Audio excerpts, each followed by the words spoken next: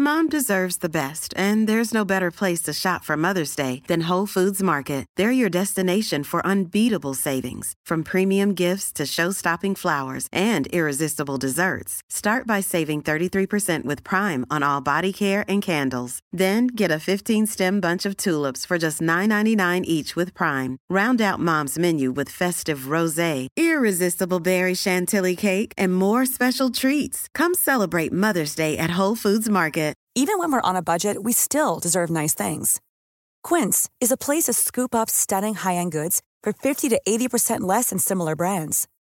They have buttery soft cashmere sweaters starting at $50, luxurious Italian leather bags, and so much more. Plus, Quince only works with factories that use safe, ethical, and responsible manufacturing.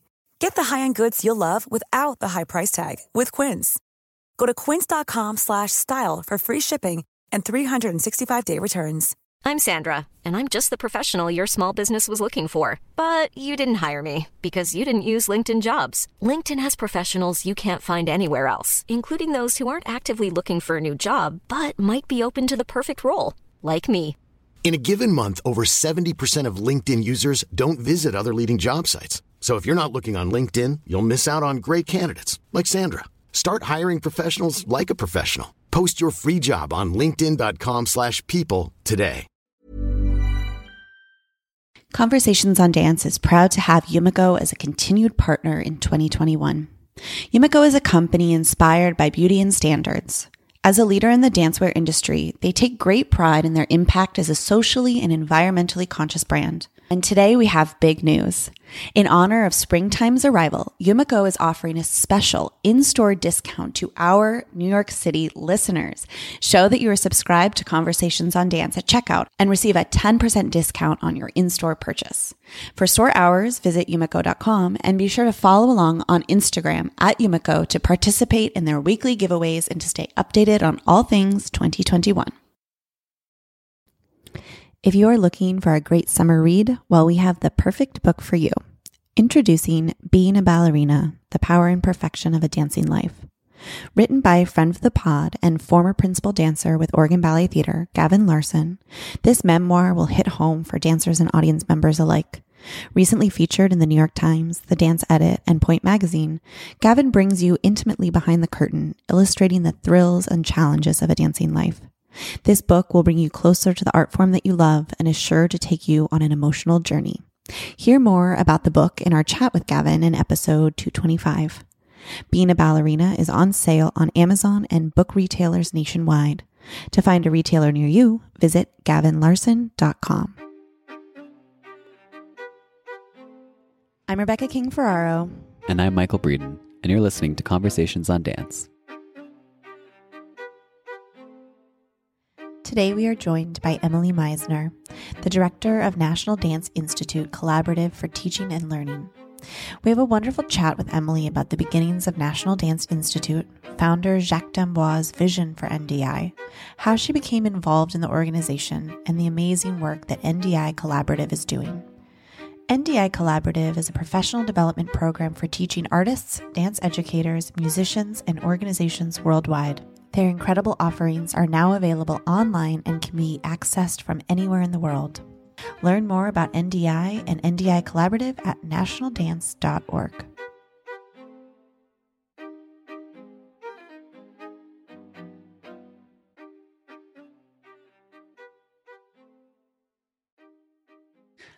Emily, thank you so much for joining us today. We're so glad to have you on as a guest. And we're going to start just kind of at the beginning, where we always start with our guests, which is to ask how you first became in the arts, or more specifically in dance.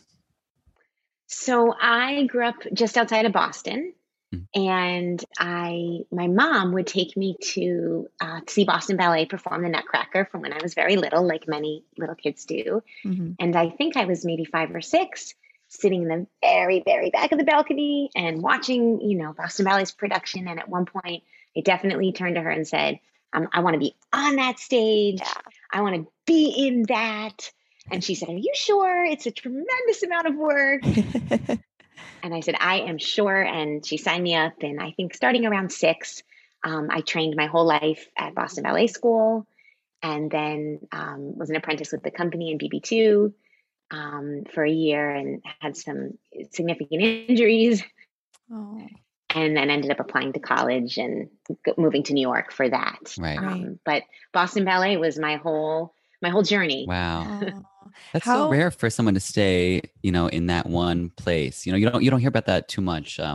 Usually people are going off to, try to attach to a company, but to have that level of commitment to one organization, what were you thinking? Like, did you ever consider moving outside of that, or was New York kind of an awakening for you outside of Boston? That's an interesting question. At one point, I definitely begged my parents to let me go to like where I would live and dance, Right. one of those conservatories, and they refused because they wanted me to have a more typical education as far as my academic education. Right. They wanted me to stay in the public schools and get a good education. So I did.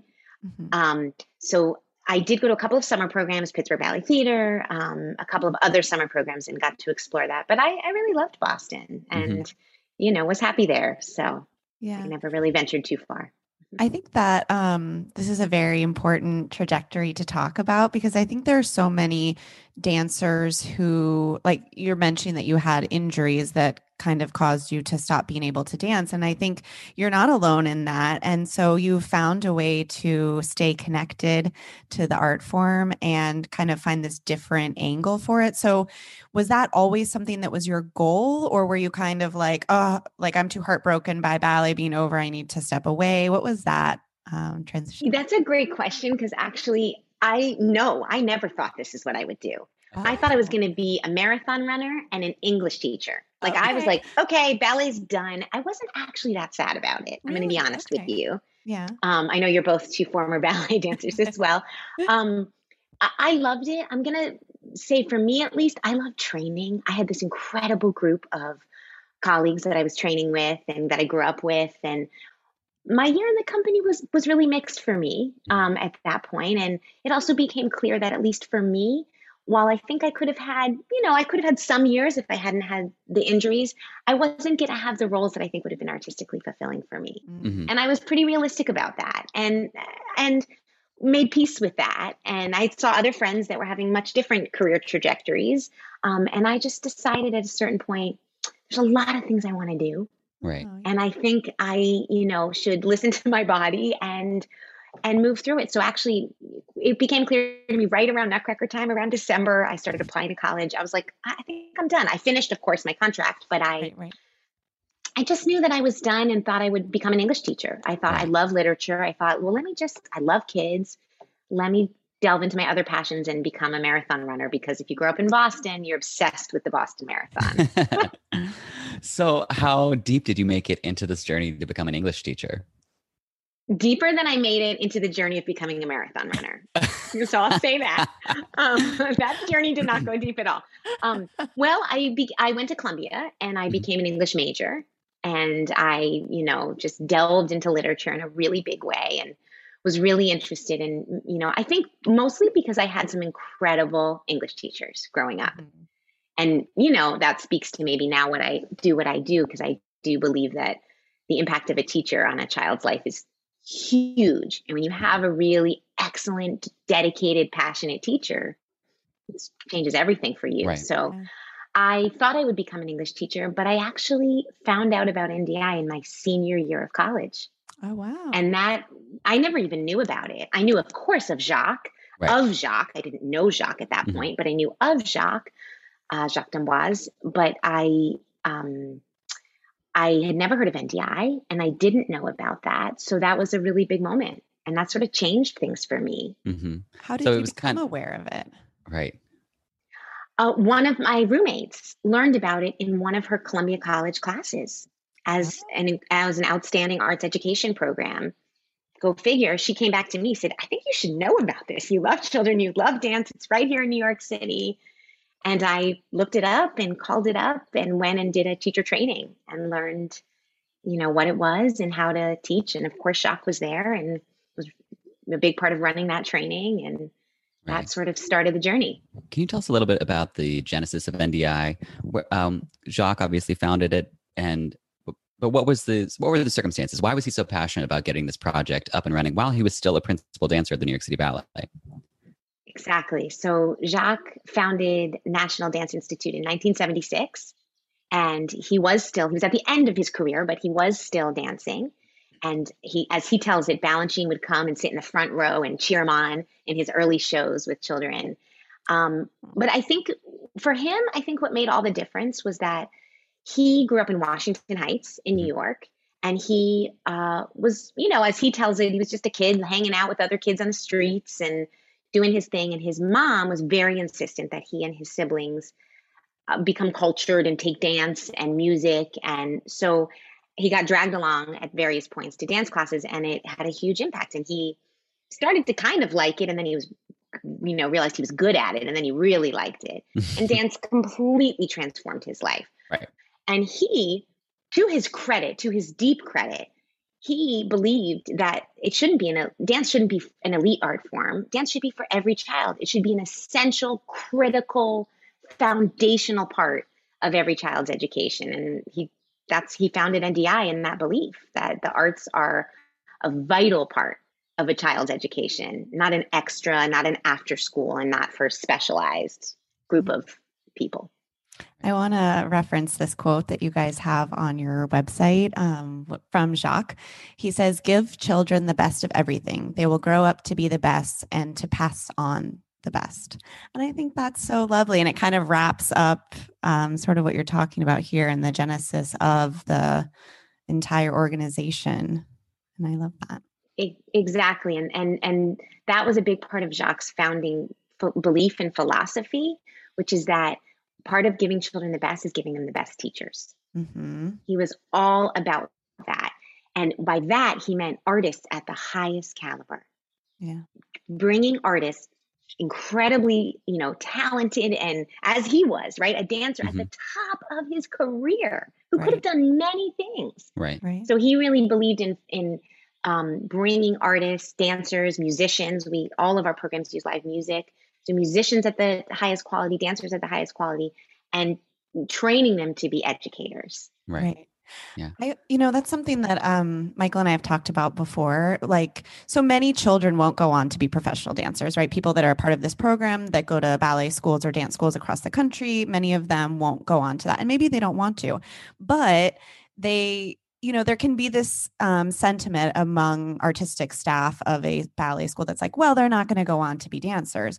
But that doesn't matter, right? Like, you still want them to learn the right way to do things. Why not? If you're going to take the time to do it, learn the right way to do it, give them this appreciation for how hard it is to do it properly. And then you're really educating like the next generation of audience members, of donors, of board members, and it kind of all progresses through the ranks of the art form in that way.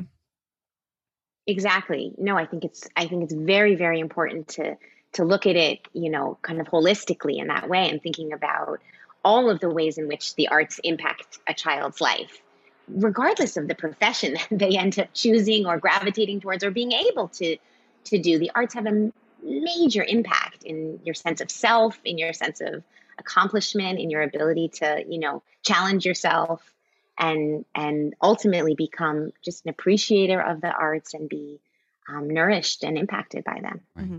So what were some of the ways that Jacques and NDI initially sought to reach some of its sort of the goals of its mission?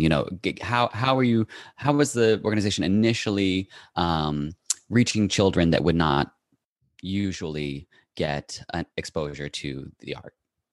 Right. So as I hear it, as I've heard it, both from Jacques and from many others, because in 1976 I wasn't there, but he started very small with a class for his children, right? So Jacques had 4 children, and he wanted them all to have the opportunity. So he started with a small class initially just for boys, thinking, let's get more boys into dance. Right. And very quickly realized he wanted to keep widening. And that's sort of the Jacques narrative. Everything just keeps getting wider and wider. And his vision is immense. There's no stopping his vision. So it started from that. And then as I hear it, he started going into public schools, walking into public schools, talking to the principals, saying, I can bring a dance program to your students. Do you want it? Are you interested? Let's do it. And he just started doing it. He just started bringing dance to the public schools all across New York City and, getting more and more doors opened. And once they saw the magic of Jacques, the magic of what he was building and creating, more schools started, reaching out and calling and wanting that for their children. Right. And has it expanded beyond New York City then in the years to come? Yes. And he originally named it National Dance Institute, which it still is called NDI, because he had this founding vision, not so much that necessarily NDI would be everywhere, but that dance is a national priority. That dance should be a part of the conversation. It should be a national priority for every child's education. And so with that in mind, yes, there are what we call affiliate programs. They're all around the country. There's, I think, 11 now that are based on the same method and philosophy. They're independently run. They're not run by us. They run themselves, but they're based on our same method and philosophy, and they get a lot of professional development and support from us. And there's also a number of international programs, currently one in China, in Shanghai, China, and one in Beirut, Lebanon. Wow. It's incredible. Yeah. So Jacques, as we know, recently passed, and he leaves such an incredible legacy. But with particular regard to NDI, how do you think his impact will continue to be felt years down the line within the organization? I would say that Jacques is in the air that we breathe at NDI. He is in every, part of our fabric. Jacques was one of the most enthusiastic, dynamic, curious, so curious about the world. One of the most curious people I've ever met and ever had the opportunity and the gift to work with. And that sort of permeates the atmosphere at NDI. It's very, it's a place with a lot of passion, a lot of dynamism, a lot of belief in the importance and the power of evolving. As an artist, I think his founding vision was constantly evolving. It's not stuck. It's not fixed. It's sure. Yeah, this is working really well. Good. Let's build on that. Let's evolve. So that's definitely a huge piece of sort of the ethos and the culture at NDI is taking what works really well and also continuing to constantly stretch ourselves as teachers and as artists to evolve, to try new avenues, and ultimately always with the goal of bringing out the very, very best in children. Children are always at the center of our thought process and our sort of organizational priorities. Right. Can you tell us a little bit about, you were talking about how Jacques' vision is just about expanding and expanding and expanding. So how has NDI expanded from those early days where he was just walking into school saying, I got a dance program I can sell you, what kind of, you have so many things going on now. So tell us a little bit about the various programs that NDI and programs and workshops that NDI offers at this moment. Sure. Yeah, there are a number of things, right? So sort of the heart and soul of NDI's program is our in-school program, which is in public schools in and around New York City.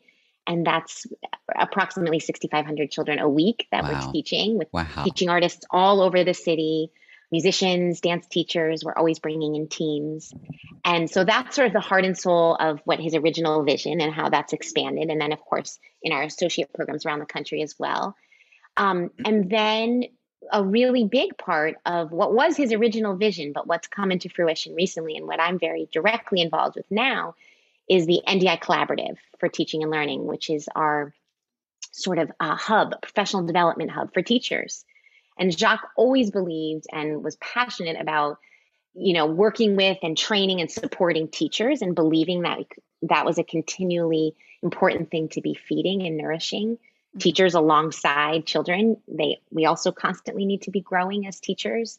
So that's a big part of where we've evolved to in the last few years is really formalizing that. It was always a part of what we were doing to some extent and always a part of what Jacques was doing very informally. Jacques always thought of it's just good teaching. He never thought of it as like a method, an approach. Right. He was just doing it instinctually, what for him felt like good teaching, and probably a lot of what he'd learned from his years with Balanchine and, other brilliant artistic choreographers and what he'd absorbed. And now it's has become at NDI a more formal entity and a part of what we do. Right. Right. So So now that we have a little bit of background on the organization, let's circle back to your involvement. You mentioned that right at the end of your time at Columbia, you became aware of the organization. How did your awareness of the organization go to you becoming a part of it, an important part of it now? I initially had already signed a contract to be an assistant kindergarten teacher for that year right out of college at a school. Uh-huh. And so I did that. I did do the teacher training at NDI and loved it. I mean, I walked in that door and I immediately said, this is it. Sort of back to what you said earlier, Michael, about, oh, this is a way to keep my love of dance alive and not be a professional ballet dancer. I'd only thought of one avenue. Right. Growing up in ballet, at least for me, nobody was talking about other avenues. There was only like, well, you're going to be a professional ballet dancer or bust, Right. or you're going to have to go do something totally other.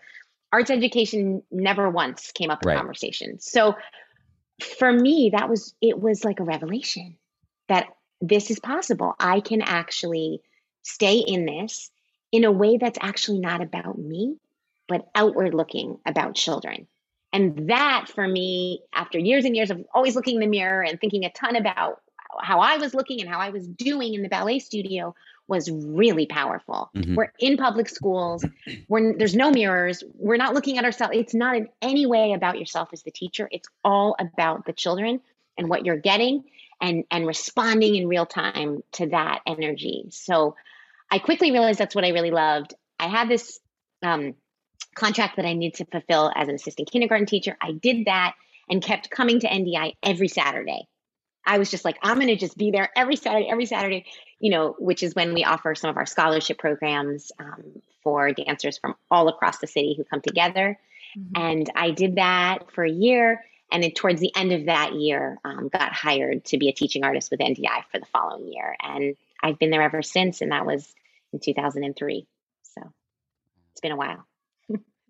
So amazing. I want to hear more about the teaching workshops, because that to me is something that is just so, it doesn't seem to be particularly thought of at most arts organizations. And I think there's just this idea, well, you become a teacher and you just teach what you know, and then that's it. And I mean, of course, that is very important. We all teach what we know. But I know for me as a teacher, I certainly have moments where I feel a little stale and I need to re-up the inspiration, or I need someone to, we're still, just because we're teachers and we're older than our students doesn't mean that we don't need to be re-inspired or have new methods of teaching. So tell us about some of the workshops, because to me, this is personally very intriguing. Yeah, I'm glad to hear it. I think that is so true. I just want to agree with that entirely, that teaching is a craft and an art in and of itself. And being a dancer at the highest caliber does not necessarily mean that you're a teacher at the highest caliber. Right. They are two different skill sets that are related, but require different growth and development. So what we have developed is really, I think, some pretty incredible workshops and trainings for teachers to strengthen their craft, no matter what style of dance they want to teach. We don't teach ballet. Right. In the public schools, not at all. We don't teach ballet. We teach, it's not really a style. I say it's sort of closest to maybe theater dance. It's big, bold movements that are, meant to be initially designed for non-trained dancers, because that's who we're working with. We're working with every child on a grade. They might not want to be there. They often don't. And that's our job, is engagement. So the strategies that we've developed and that we train teachers through our workshops are really to help with maximum engagement and really having an incredible flow in your class, so that your class has a kind of dynamism that takes it over. And they don't even know they're dancing half the time. They're just kind of like in the flow and in the groove and feeling inspired and excited, healthy competition. So there's a lot of specific tools and techniques that we bring into our trainings that I think, and we're told, and it certainly helped me, make you a really much more effective teacher for children. I love that. I think that, like we've talked about this in arts administration, like in artistic staff in companies, just because you had a great career as a dancer doesn't mean that you know how to manage people, for example, when you're in that sort of position. So, and just like we're saying, just because you're a great dancer doesn't mean that you're going to be a great teacher, but you might have that great understanding, but then it's like communicating that to the kids. Cause I mean, I always have that problem where I just want to do an hour of tondus with my kids and they're like, this is so boring and I can't keep them engaged. But to me, I'm like, you don't love an hour of tondus? Like what? That sounds great. So I love that like different element, kind of bringing it in and helping teachers in that way. Exactly. And what we have found to be really delightful is really the best word to say, is watching the NDI method, which is what we now call it. It's really, these techniques that Jacques and many others have developed. Our artistic director is Ellen Weinstein, and she's been there for since 1995. So for a long time, we've been with him very active, but also under her guidance. And what's been really amazing is watching these techniques work with so many different dance styles. Mm-hmm. We have had teachers from all different dance styles, from all different genres, come back and tell us that really helped my classroom. Right. Or that really worked when I had to do this giant workshop with 200 children and I didn't know how to even get their attention, right, let alone teach them something. Mm-hmm. How am I even going to capture their attention? So, right. That's been really delightful to just see that really delivers. Right. Can you tell our listeners how they can sign up for some of these programs? Yes. So we actually have this summer in July, we have the last 2 weeks of July, we have 2 weeks of workshops coming up. And it's going to be sort of our fundamentals course, which is the best thing to take if you're just trying to figure out what I'm talking about, what all these techniques really are. And it's 4 days. And then following that, the next week, the last week of July, we have 2 options in early childhood for those that are working with young learners, and then creating choreography for children, which is really about like if you're trying to craft dynamic, interesting choreography, but for children who may have limited training or less training. Right. And how do you do that in a really artistic way that's also they're really able to learn. So to sign up for any of that, just best way is to go to our website, which is for the collaborative is ndicollaborative.org. Okay. And that all the info is on there about how to sign up. Are these, this is an important question in COVID age, is this in person or virtual? These are virtual. This summer, they're virtual. We've historically offered loads of in-person trainings. And this year we completely pivoted, as just about everybody did. Mm-hmm. And to our surprise, and really a great finding, is that for teachers, online learning is very effective. Right. And I think we were able to figure out how to do it pretty successfully. And then geography is not a barrier. Right. You can sign in from anywhere and strengthen your teaching and not have to travel to New York, which is an obstacle and complicated. That's such I love this for this program in particular, because I don't feel like, I mean, yes, there's an energy in person, but it's not the same thing as like having to watch virtual dance, which we all enjoyed, but that is different from you're accruing a new skill set, and I don't know, to me, it reads differently. So I think that's so wonderful that there's more access and that people can come in and just brush up on their teaching skill set like this. It's so great. We had in some recent trainings, we had a teacher from Uganda, a teacher from Greece, wow. a teacher from London, teachers from, of course, the West Coast, like sure. they all there. I mean, Wow. I think it was 2 a.m. in Uganda, and he signed on because he's trying to start this program. I mean, it's powerful and meaningful and incredible. So that's something not going away. That's something from the pandemic that's come out that for NDI, for the collaborative, is going to stay. We will definitely always be offering, I think, pretty robust online trainings and workshops for teachers because it's really effective, and it's right. As you said, access and the ability to reach a lot of teachers and support, all across the world. We were shocked when we first, people were signing up from all over. And if they couldn't log in, if they registered, we would then send them the video and they could watch it in their own time. Right. Just trying to make things really as accessible to teachers as possible. Right. That's great. Yeah. So since we were on the topic a little bit of COVID and how it's altered things, what were some of the ways that NDI and the collaborative in particular had to switch gears? Like what was March 2020 looking like at NDI? It was intense. We are New York based. It was very intense in March and April, obviously in New York, for us here. And we very, very quickly, I would say, gathered as a group virtually and really supported each other. And okay, so how are we going to figure this out? We have historically been a very deeply in-person kind of an organization, Right. like Sure. all, in a school as a team, working together with hundreds of children, very all much gone. like that.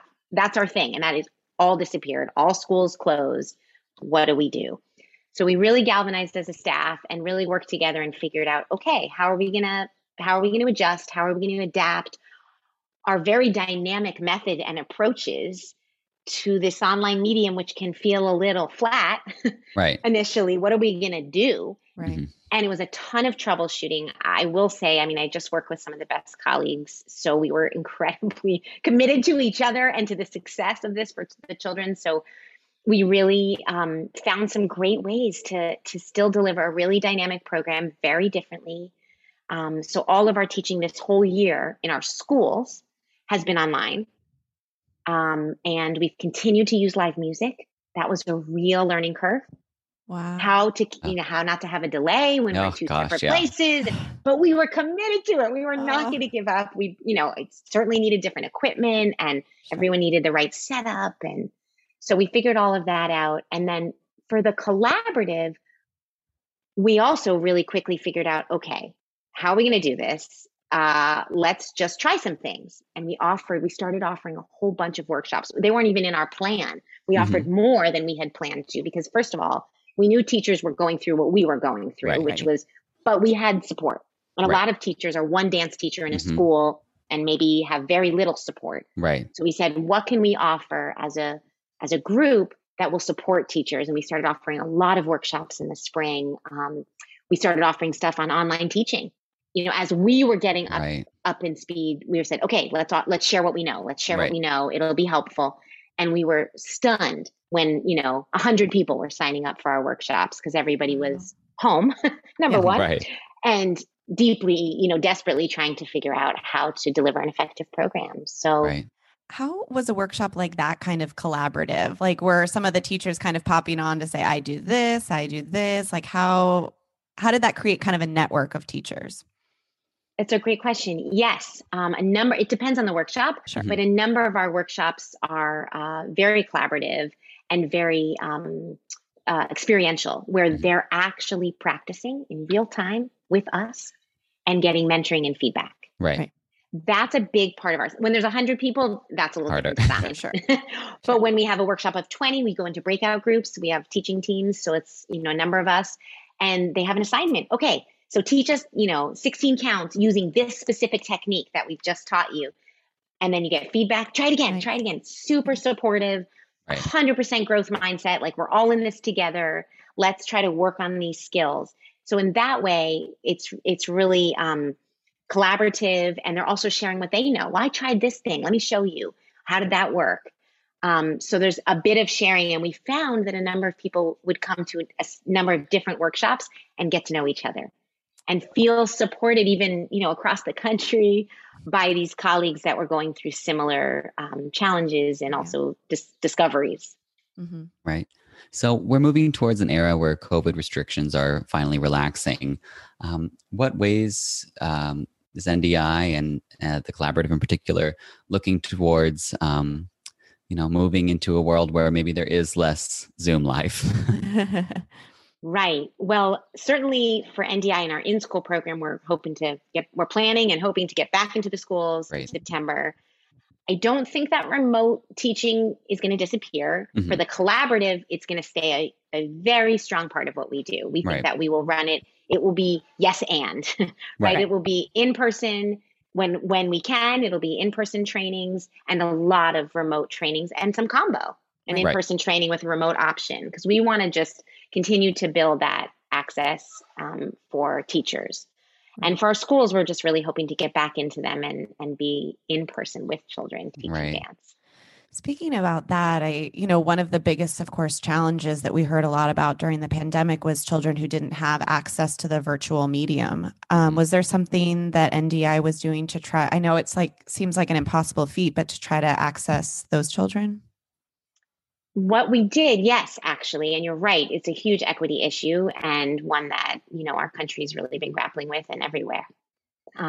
What we did was we created online videos. We had this series called NDI Live, so that if people couldn't get in at a certain time to their NDI class online or whatever it was, they could have a link and maybe they could get in at a different time. What we found a lot, especially last spring, was a lot of families were sharing devices amongst maybe 4 children. Right. Sure. And so if the child couldn't get on the exact time of their class, well, here's a link to a little sequence in class. So we tried to provide a lot of that and make it free and available to the public and on our website so that there was opportunity to keep children moving, especially the incredible importance when things were so locked down of children moving for their physical health, for their mental and emotional health. Right. And so we offered a yoga series. We offered what's called a dream-based series, which is our program for dancers with disabilities. And we had a whole series of videos for, with that community in mind, so that there was really as many points of access as we could think of, to try to help. Listen, it's never enough. I'm going to be honest with you, it's never enough, but we made every effort to try to have opportunities for children to connect. Yeah. Well, we encourage all of our listeners to go to ndicollaborative.org and check out these workshops. They sound so incredible. And just the work that NDI is doing is completely inspiring to me. I think it's just all we want as former artists is to have other people feel this love that we were given. And I think that feels like that's what NDI's like complete mission is. It's completely. Really you said it perfectly. That's Jack's whole mission, right? It impacted his life in the biggest way imaginable. And that's what we hope to bring to every child. As our final question, I want to know if there's any NDI alumni that have joined the professional dance world that we might know. Do we have success stories to share? Oh, good question. Yes, there are so many, actually.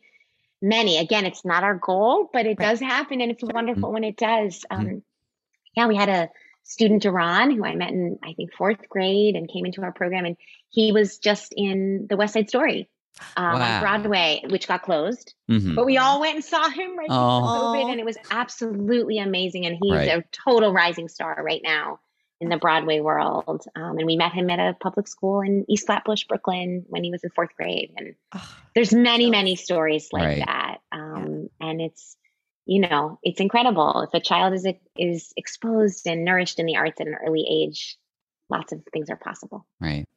Wonderful.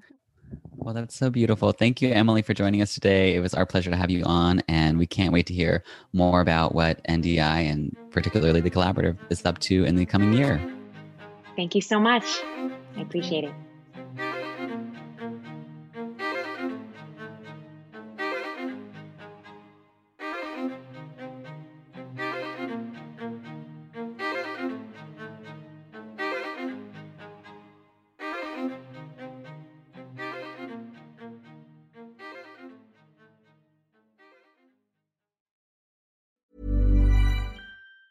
Mom deserves the best, and there's no better place to shop for Mother's Day than Whole Foods Market. They're your destination for unbeatable savings, from premium gifts to show-stopping flowers and irresistible desserts. Start by saving 33% with Prime on all body care and candles. Then get a 15-stem bunch of tulips for just $9.99 each with Prime. Round out Mom's menu with festive rosé, irresistible berry chantilly cake, and more special treats. Come celebrate Mother's Day at Whole Foods Market. Hey, it's Paige DeSorbo from Giggly Squad. High quality fashion without the price tag. Say hello to Quince.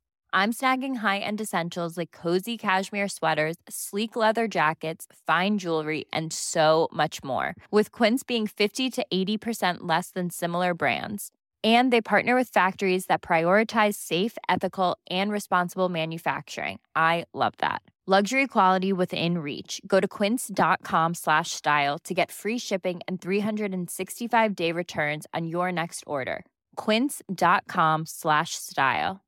Imagine the softest sheets you've ever felt. Now imagine them getting even softer over time. That's what you'll feel with Boll & Branch's organic cotton sheets. In a recent customer survey, 96% replied that Boll & Branch sheets get softer with every wash. Start getting your best night's sleep in these sheets that get softer and softer for years to come. Try their sheets with a 30-night guarantee. Plus, get 15% off your first order at bollandbranch.com. Code BUTTERY. Exclusions apply. See site for details.